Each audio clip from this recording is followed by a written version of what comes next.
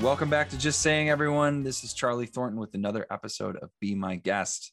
And today I'm talking about writing and Cheez Whiz. Yes, that's actually true. Before we get into that, if you're new, thank you so much for being here. It's awesome to have you. If you like what you hear, go leave us a 5-star review.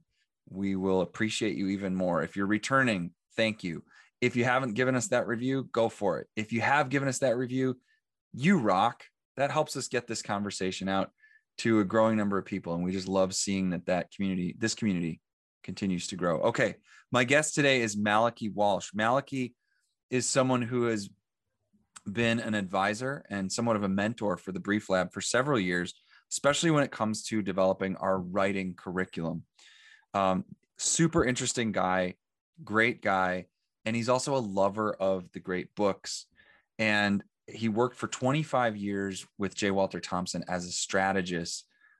His fingerprints are all over some of the top advertising campaigns that you would recognize for all the top brands. So he brings a really interesting perspective. And what he found is that a lot of what you need to be able to write effectively is basic stuff that they discussed way back when with folks like Socrates and Plato and Aristotle. And that we can learn a lot from the study of classical rhetoric that can actually help us today when we're writing memes and tweets and so on. Let's listen in. Malachy Walsh, thank you so much for being Thornton. It's great to talk to you again. I always enjoy talking with you. Always enjoy talking with you. You wrote a book. I did. You finally wrote a book, Socratic Scribbling, and I haven't worked all the way through it, but it's a delight. It's an absolute delight to read it. The writing is really good, which is really appropriate for a book about writing. So it's easy to read. It's fun. It's funny. So I appreciate you taking some time to talk with us about the book. And I guess my first question is, why did you feel the need to write this now?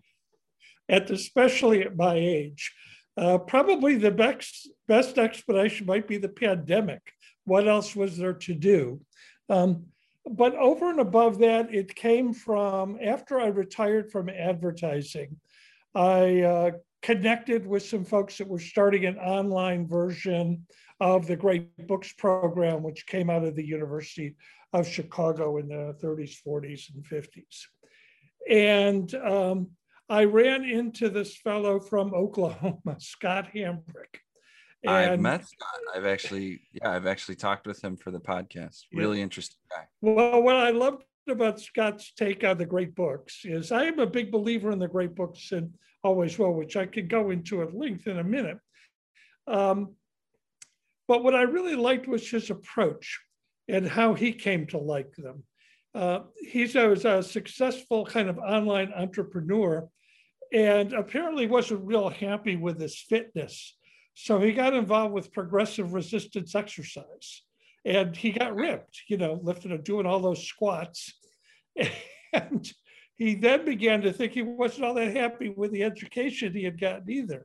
So somehow he ran across Mortimer Adler's How to Read a Book and stuff about the great books and had a insight which no one else has had, which is that the great books could create mental fitness for your mind.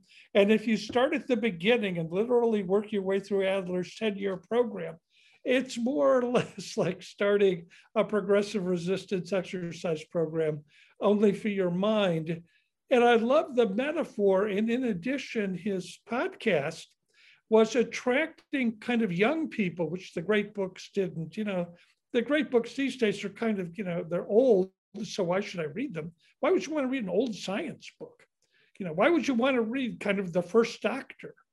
What a waste of time. And also, they're politically incorrect. They're old white dead guys, at least the Western civilization version of them. So they're more or less going out of fashion. I found when I joined great books groups, they tended to be old folks like me, though I had always found them incredibly valuable. So anyway, that's how I ran into Scott. And he asked me to be a moderator or to lead Great Books discussion on online Great Books, which I started to do. And a number of people were asking for a writing program because they felt that they hadn't learned how to write in school. This is not unique. In my 30 years of advertising, I had lots of people from clients who want to approach me and ask to do an individual tutorial with senior executives or to develop a course showing people how to write.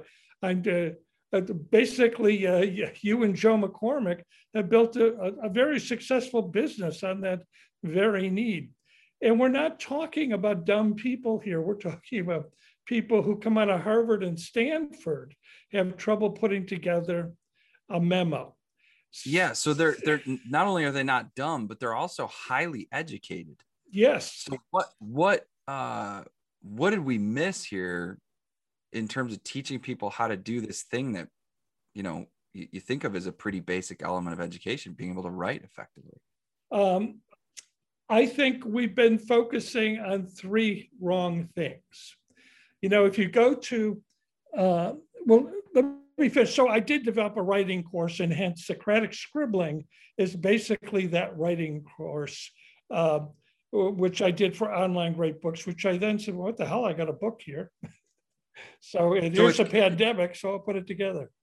So it's connecting the wisdom that you find in the Great Books as an instructional tool to learn how to write better, more effectively today. Yes, and before we get into the problems of why I think people can't write, let me explain my own experience with that, which is when I got out of school, I thought I wanted to be a Shakespeare scholar. And I went to the University of Chicago Graduate School and studied under frankly, I think the best professors in the world at the time on Shakespeare. That immediately got me interested in classical rhetoric, because that's how Shakespeare learned how to write. And the principles of classical rhetoric have held true through all the great books. How do the great books help you write? Well, they do it in two ways. One, in that they are arguably the best thinking and writing ever. And you don't have to limit yourself to Western culture great books. You can Lao Tzu, Confucius, but you take anybody that you think is great or that are kind of proven over time, gee, people like to read this guy or this lady and get something out of it. So they provide role models for great writing in just about every discipline, all right? So Jane Austen teaches you how to write a good romantic comedy. I don't think, Eddie, you can write a romantic comedy unless you've read and memorized most of Jane Austen. But over and above that, some of the great writers and thinkers themselves actually had a lot to say about writing, beginning before Plato, but beginning primarily with Plato, especially in his dialogue, The Phaedrus. And then Aristotle, of course, who's my hero, wrote about 11 or 12 things that are relevant to writing. And then Cicero and Quintilian, on and on, creating something called classical rhetoric, so that by the time Shakespeare was in school, the maxims from that were taught him. And that's how he could write such beautiful plays and beautiful sentences. And a lot of people, when they read the other Renaissance writers, like Chris Marlowe and Ben Jonson, said, geez, these guys write pretty well too. They all learned pretty well till we stopped teaching classical rhetoric. Interesting, today, if you take probably the greatest speech maker of the 20th century was probably Martin Luther King, in my humble opinion. And he shared with that a tradition of Baptist preaching.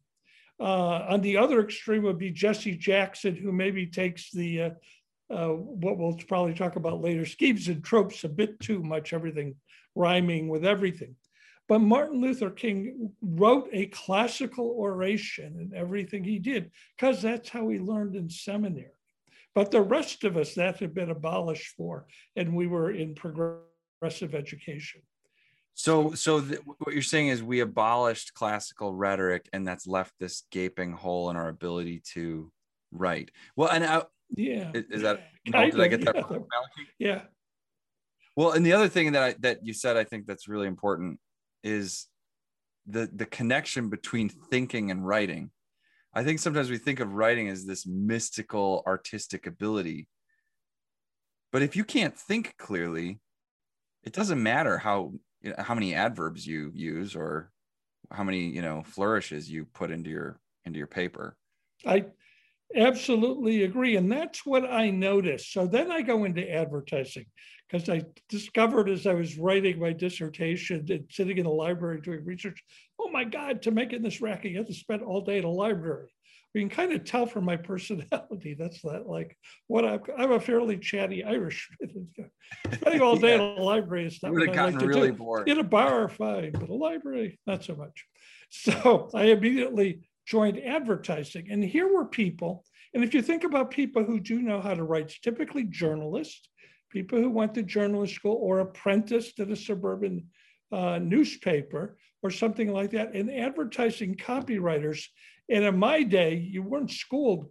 The head of J. Walter Thompson never graduated from college when I first joined. He had been in the Marines and ironically, I think sold encyclopedias and great books, having never been to college himself. But he learned how to write from a senior writer. In other words, writing was an apprentice system. That's how Shakespeare, by the way, had to apprentice at the Globe Theater. When he started out, you worked as somebody showed you how to do it. And it was a professional. And you learn from professionals. So what struck me as soon as I got in advertising, I said, holy cow, they follow all the rules of classical rhetoric, only they don't know it. Even though they didn't learn it at school, by doing it, they learned it. Because classical rhetoric says you learn from nature. So the writing principles of classical rhetoric is people say, well, what works? It works. It yeah, works. That's the key thing, right? It works. And then to your point about writing and thinking, the biggest mistake people make, I think, and this gets into what's wrong with how writing's taught, is first that outlining method, right? I learned it a bit at Georgetown with Cleanth, Brooks, and Warren had this book where they said, outline what you want to say. Well, that sounds great, only how do I know what I want to say? It's easy. Everybody can write pretty well if it's something important and familiar to them, right? When push comes to shove. It's stuff that is workman-like writing that we're asked to do all the time that we don't know how to do. So the method I suggest is, in fact, you write in order to find out what you think. You use writing to, the one good piece of stuff we used to get in high school, remember research papers? And they told you to use index cards to collect what other people thought about the subject. Yeah. Well, I argue, yeah, do that, only do that with your own head. Like, what do you think? So it's not what so-and-so thought, but it's, I have this idea and I have this idea and I've got all these different cards. Right. And I keep it, and I don't care if they're cards or sheets of paper or, if you use a word processor. The key, and what we learned from Plato and Aristotle, is the ability to collect ideas and sort them. Aristotle in his Organon says, you start collecting examples of everything you're talking about. You generate a bunch of examples and you sort them into groups and you're comparing and contrasting one group of ideas. You say, well, these 5 ideas all have this in common. And as you start to almost visually play with the ideas, you start to see patterns that make sense to you. Yeah. And then, go ahead. And now now I have buckets of things, and then these evolve into different points that I can develop. Okay, I see what you're saying. Now, I think you're kind of getting into it without maybe some of the language of it. Yeah. A lot of our listeners, if they're like me, were never taught classical rhetoric. And I actually thought I had a pretty decent education, but that was a big gap. So could you give us, is it even possible to give us like a 2-minute crash course in what comprises classical rhetoric? Well, maybe not, but I can say, how classical rhetoric tells you sort of to work. And you can do this, Charlie, with a thought experiment. If you make a list of every kind of writing that you see over the course of a week or hear or read, and by that I mean movies, video, online, and whatever, and just did a running list of them, and that of collecting examples where writing plays a key role, even if you don't see the script, so to speak. They're talking it. You make that list. You notice, and this is what I do with my writing class. I'd say, okay, help me sort these out. What do they all have in common? Well, they all have a writer and a reader or an audience, right? And interestingly, sometimes the writer is his or her own audience if you're keeping a journal, but you're reversing roles. But nonetheless, think of these as theatrical roles. There's a role as the writer or narrator, and then there's your role as a reader, and then there's words in between. And words are supposed to convey something. Well, already that gives you a big common sense insight about writing and language, which you and Joe know so well, which is and why I think Joe's last book on noise was so much about leadership, that it's about influencing relationships. You write in order to improve your relationship with yourself, if you're keeping a journal, or in somehow to help somebody else do something, think something, or feel something. Yeah, and somehow to invite them or move them along some kind of continuum towards something, whether that's knowing me better or just approving that project. And I think what you're saying about the audience, because the reality is in business, the audience is almost never ourselves. It is in journaling. I've got my journal somewhere right over there.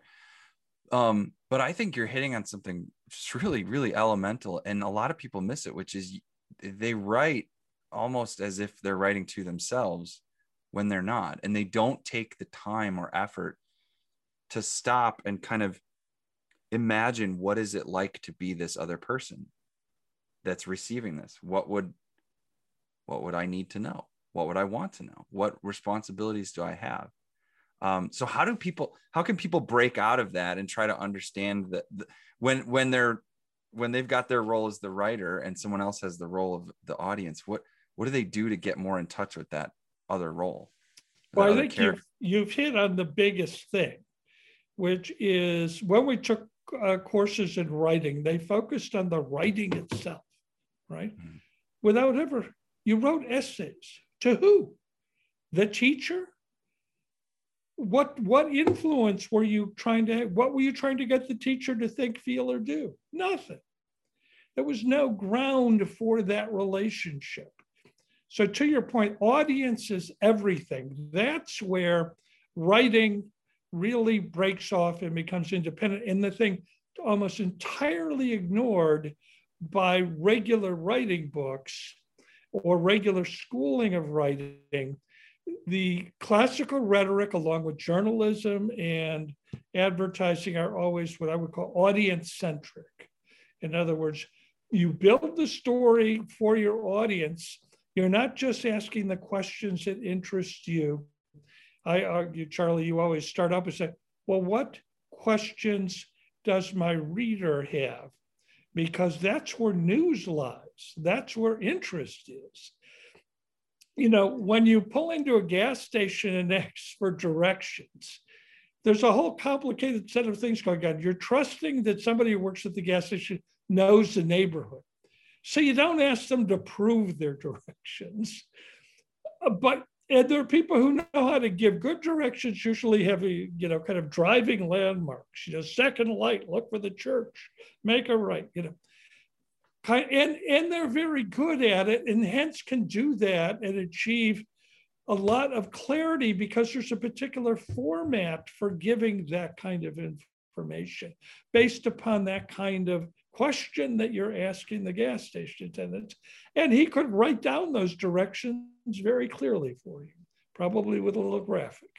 I'm glad you brought that up and we've talked before because you've been an advisor for us as we develop our writing curriculum and and somewhat of a mentor for us. And we've talked about this issue of questions and how get away from just outlining stuff you want to say and start thinking about what questions does my reader have. And I was really glad to see that in Socratic Scribbling, that's like all over. I mean, you talk a lot about asking those questions. Is that part of classical rhetoric? Is it a lot about asking questions? It is indeed. In fact, that's how Aristotle and Plato, to some extent, organized. They say, well, it depends upon the kinds of questions that lead you to writing. When you're writing for knowledge, you want to know, well, what's going on? What's news? Because you wouldn't be asking the question if it weren't news to you. What do I do when my vacuum cleaner works? Okay. Right. Or doesn't work?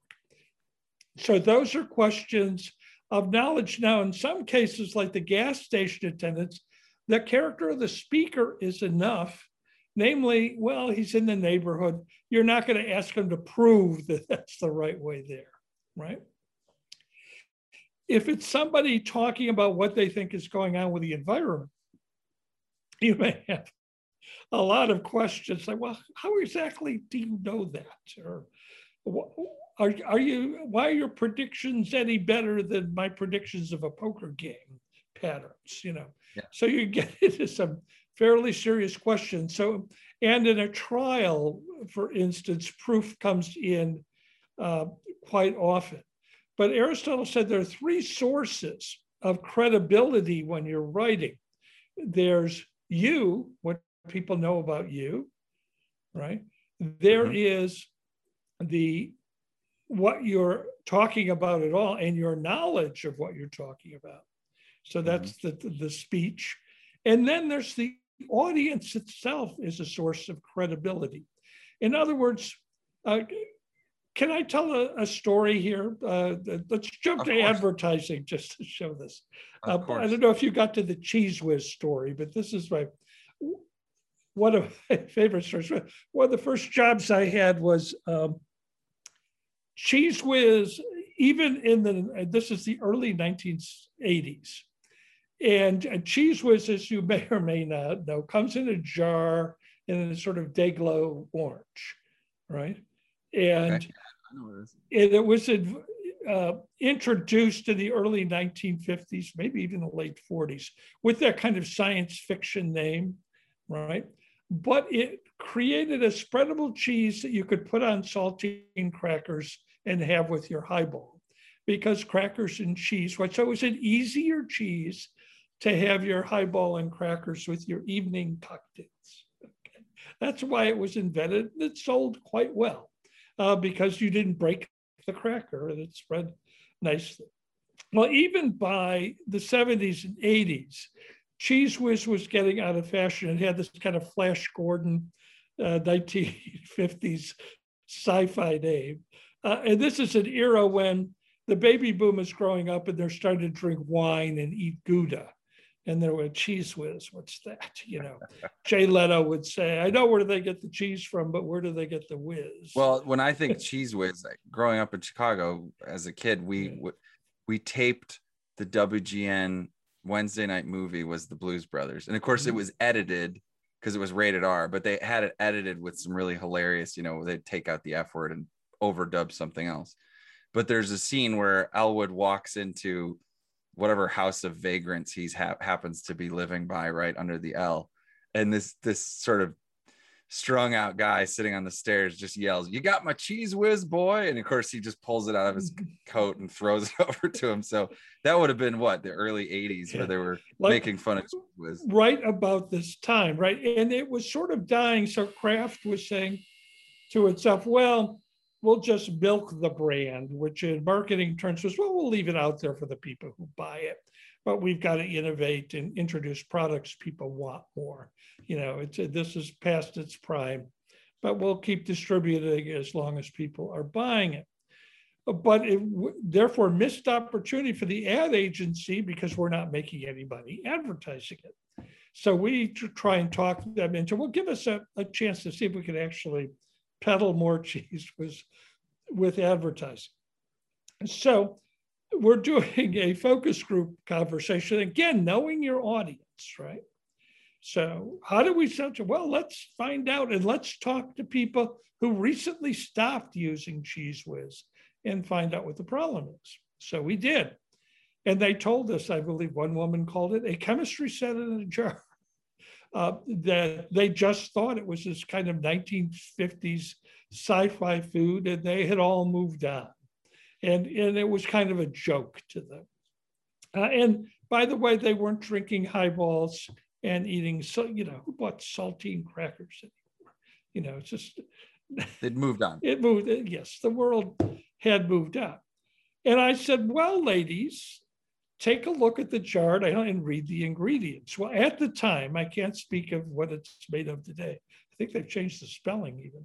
But right, they looked at the ingredients. At that time, what Kraft, as I understood it, had done is when they make their natural cheeses, you cut it and shape it, and there's lots left over. Well, rather than waste that, which is anathema to a company that makes money, they took, I think it was Gouda, cheddar, and maybe Munster, at least 3 kinds of cheeses, would blend them together with whey, which is the liquid part of cottage cheese. So it's a physical, not chemical process. And the preservative was salt, which is the preservative in cheese anyway. Yeah, cheese isn't a natural phenomenon. It's made with yeast, bugs. The better cheeses come from better bugs. And Kraft had the best bugs in the world. They could make really good cheese. So you're not selling it so well right now. When you think bugs and cheese, no, we discovered that wasn't a good idea. It was also aged in the Carlsbad caverns and caves, which I thought was interesting. But my audience said, "So what?" Okay. I thought it was which kind might of be what our audience is about to say here. We're talking about bugs and cheese. I know. Anyway. No, continue. Anyway, they said, and the flavoring was Worcestershire sauce and mustard. Okay. And that's what gave the tangy zip of Cheez Whiz. Okay. So they said, well, now that I know this, I'll buy it again because it does spread well on crackers. So you have to tell people this. So we immediately go back, beaming, telling Kraft, well, you have to tell people this. And here's this commercial. We made real cheese made easy. And we showed actually the natural cheeses, blending, adding the Worcestershire, like, voila, Cheez Whiz. Kraft, being a shrewd marketer, said, well, let's test this first. So they ran it. One market got Cheez Whiz advertising. Another market got no advertising. And I don't know, for 3 or 6 months or so. And the market at which we ran the advertising actually drove sales down. So we told the truth that Cheez Whiz was, in fact, not a chemistry set in a jar. It's not what you think. It's really good and it's made out of good stuff. People weren't buying it. Kraft gave us another chance, and we reversed our process with the audience. This time we said, well, let's go to the people who eat a lot of Cheez Whiz. Where do they really eat a lot? And it was in Texas. They had twice as many per capita households use Cheez Whiz in Texas as in the rest of the country. And they used twice as much. So they, instead of 1 jar, they were using 2. So we go down to Texas and chat with ladies. There's a lady and found out that they recently started using Cheez Whiz. Why did you start using Cheez Whiz? They said, well, and at this time, or the early 80s, microwave penetration was getting up. It was like actually getting up into the 70s and 80s. We were getting herd immunity to microwaves. And somebody had discovered that if you turn the lid off of a jar of Cheez Whiz, throw it in the microwave for 2 minutes, take it out and pour it over nachos, voila, you've got nachos in 2 minutes. And they're delicious, by the way. And so they described that.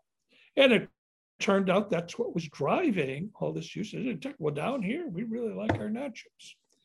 So the microwave in a minute cheese sauce for nachos. Quadrupled the business. Wow. Okay. So what did I learn from that experience? Well, first of all, we were all heroes. We were the people who turned the Cheez Whiz business around. But what I learned is that telling people they're wrong doesn't tend to be very persuasive. Guess what? You were dumb about Cheez Whiz. It's actually better than you think. Okay. It's hard to change people's minds. Who really wants to change their mind? It wasn't so much answering the objectives to Cheez Whiz as making it fit. Okay. Cheez Whiz goes with nachos. Yes. Don't tell me it's natural cheese that's good for me. Tell me it's junk cheese that goes on, makes other junk foods taste better. It's great on hot dogs. It's the junk cheese to go with all the stuff you really love. Well, yeah. In fact, Philly for years has always made its beef sandwich. The cheese and beef sandwich. Yeah, cheesesteak. Yeah, it's always been Cheez Whiz. That's the authentic Philly cheesesteak. So I learned a bunch of principles there. And to your point about the audience, I also learned that in both cases, we told the truth. The truth had little to do with it. Except I think you always had to tell the truth. People say to me, well, you've been advertising for years. Does that mean you're not a lie? You can sell anything once lying, but you can't sell it twice because nobody trusts you anymore. Right. Advertising has its own stuff. You have to tell a kind of truth, but it's what you make out of the truths that makes them interesting and audience-centric and relates to people's interests. What we had done is contemporize Cheez Whiz. Cheese and crackers were dead. What was the new food people were eating for fun? And we invented that category of fun foods. Got it. So, love it. What a great story. So let me play devil's advocate for a second here. We live in an era where, there's 280 characters in a tweet. What could Socrates and Plato possibly teach us that would be relevant in our digital age when everything's moving so fast and everything's sound bites? Why is it worth giving a second look at these guys? Well, that gets down a little later into classical rhetoric, which is creating highly simplified ways of making your point. And these were done through schemes and tropes and something called enthymemes or memes. Guess what? Memes come out of Aristotle. Aristotle said, whenever you're writing a story, you had to create verbal memes, which was usually relying on a maxim. According to Aristotle, there are really no new ideas, and ultimately your argument always boils down to make hay while the sun shines, or it boils down to haste makes waste. Now, those contradict each other. So the trick in writing is figuring out the classic maxim that fits today. He talks about why we like memes as they connect two unlike things together, and the reader himself has to put the connection together. And we do that. You can do that visually, which is the way we do them online, or you do them verbally, usually through a maxim or an epigram, and you can, be Oscar Wilde or La Rochefoucauld or Ben Franklin. And then it's important. Something else we weren't given in school was that list. Where the hell was that list? Mm-hmm. Because and you got a great number of these in the book, and they're so fun to read because you're pulling them from all over the place, and some of them we recognize so readily. So go ahead, talk about the list. Well, so there's the list of the maxims, which you can get out of Ben Franklin or anybody, La Rochefoucauld, Oscar Wilde, anybody who writes epigrams. Even great tombstone things like, do you know what's on Dorothy Parker's tombstone? Please excuse my dust. I just find that delightful. At any rate, the other big part of language is sound should echo sense. If you want people to remember something and stick it out, you have to make the sound of what you've written echo the sense. Ask not what your country can do for you. Ask what you can do for your country. Everybody remembers that line, even if they weren't there to hear it. It is a classical scheme, which is to put the pattern of the words. And there's some 20 or 30 of these that Shakespeare had to memorize and practice. These are actually good little things to practice. But yes, headlines and especially tweets written in those kind of sound balance patterns tend to be very funny and memorable. So if anything, they doubly help you. I remember when I was at Thompson and I passed around a list of the schemes and tropes to the creative department, they were so angry. They said, why didn't anybody give us these before?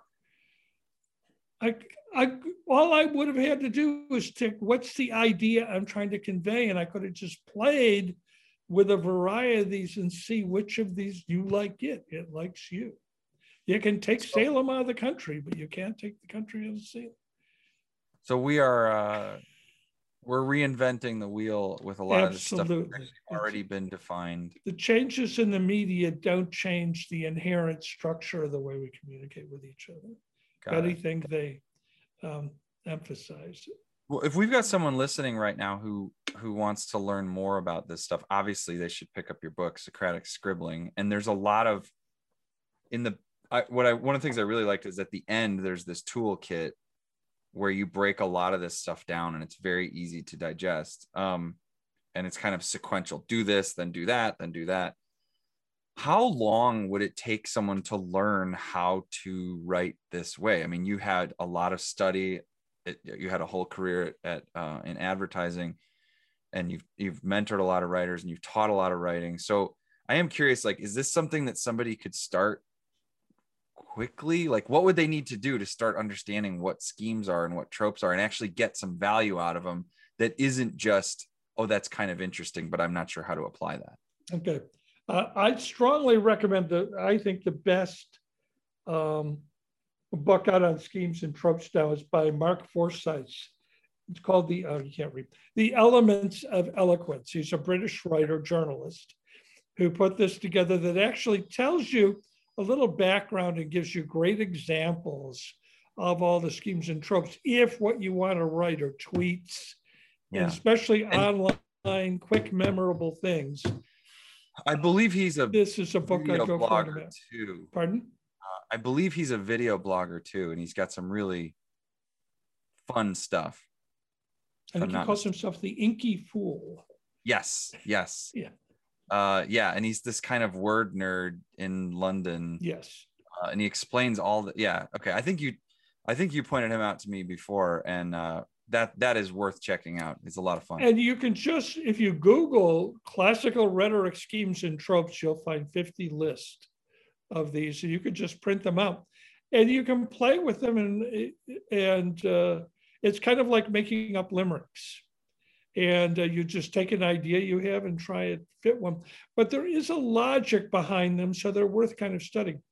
Anyway, to answer your questions, I think you can learn the fundamentals in 6 weeks. And then you need a year of practice. But then you can write. Go. That's, if you can make it through Harvard and not learn how to write, 6 weeks and then a year of practice doesn't sound that daunting. I do want to ask just one thing, because we're lucky in that we get to work a lot with some of our military special operations teams, and we do teach a writing course. And one of the questions that I'll ask is who experiences fear when they get a writing assignment or some kind of anxiety? And a lot of guys will raise their hand. And then I ask the set follow-up question, which is just so we understand each other. How many of you have jumped out of airplanes before? And they all raise their hand. And And many of them would prefer to jump out of an airplane than to write something.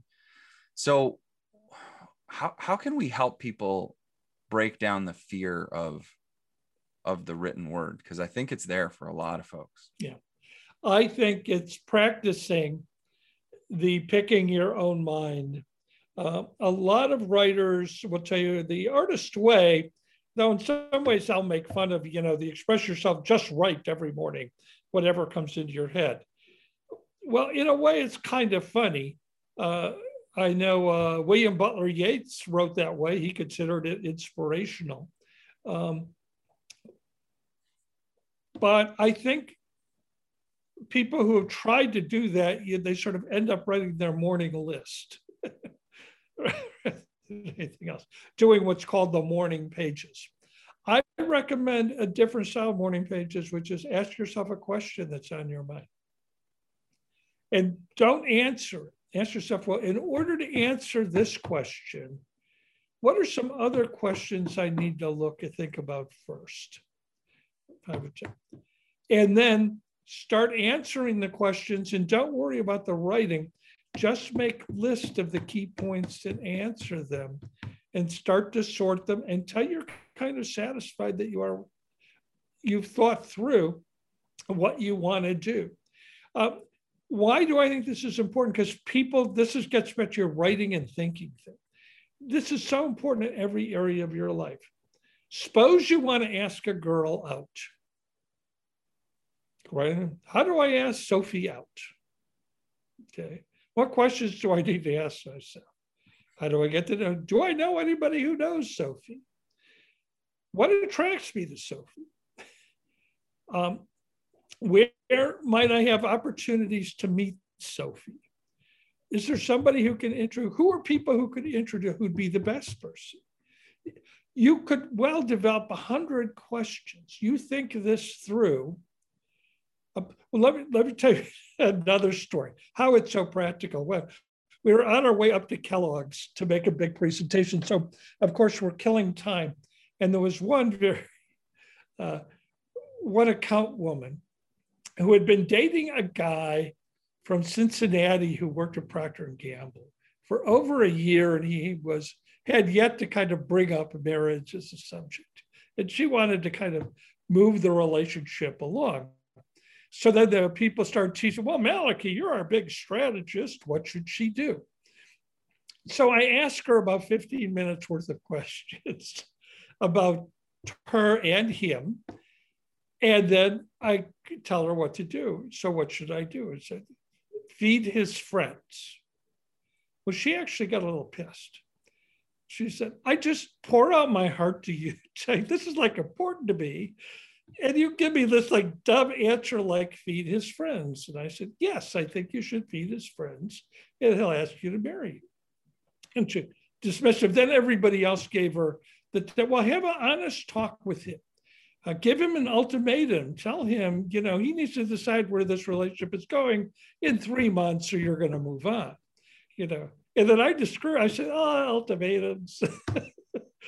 They don't work real well in negotiations. I wouldn't do that. I'd feed his friends. So anyway, about a few weeks pass, and I'm up in the Kellogg account group, and there is Kelly showing off her ring.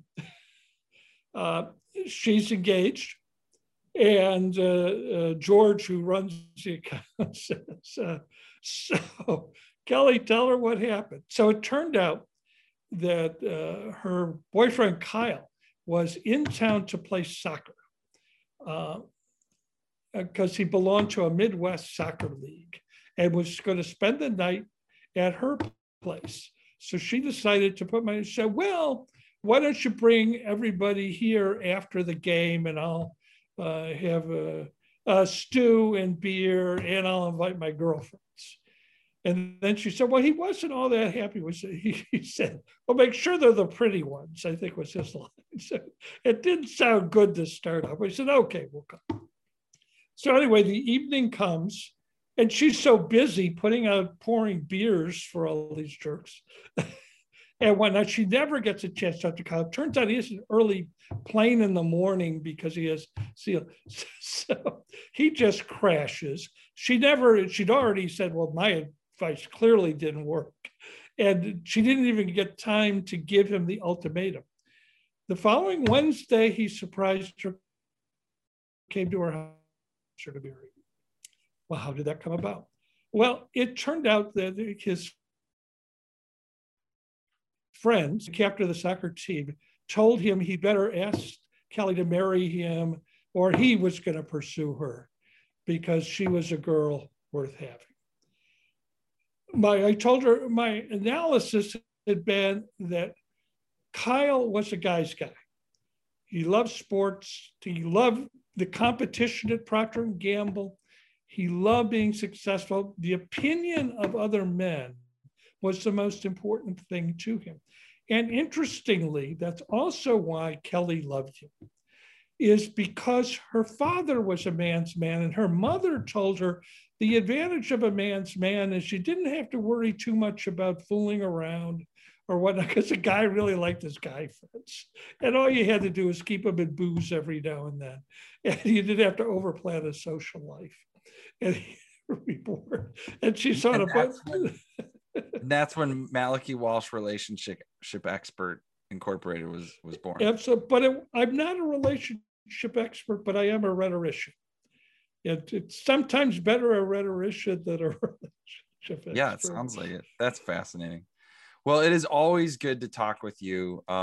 Let's find we should find an excuse to talk about Shakespeare at some point because I'd love to get your thoughts. The book is Socratic Scribbling. Where can people get it? Amazon. I saw it. Amazon. It will be available through Online Great Books. There is just gone up. It's not complete yet, but SocraticScribbling.com. So my good friend and the person who's actually responsible for the book is Katie King, who guided me through the process and is. Well, I'm so glad she did. It's really a treasure. So thank you so much for talking to me today, Malachi. It's always good to talk with you. Always a pleasure as well. And I would just make one plug. Why I like what you guys do is that you developed all the techniques by nature by working with people. I remember once I was at one where I think your client was Harley Davidson, and the whole senior management comes up on their hogs. But they were having trouble communicating, and helping them as a group analyze why and develop templates to address the kinds of questions they need to address. I remember just seeing what a revelation it was to them, and how you don't actually need to read classical rhetoric, but you need somebody to show you how to do these fundamental truths about writing and communicating. Well, and it's kind of cool to see that some of the stuff that we've stumbled on is actually much older and much more substantial and just more innate to what it means to be humans and how to move them. So great stuff. Thank you so much, Malachi. All right.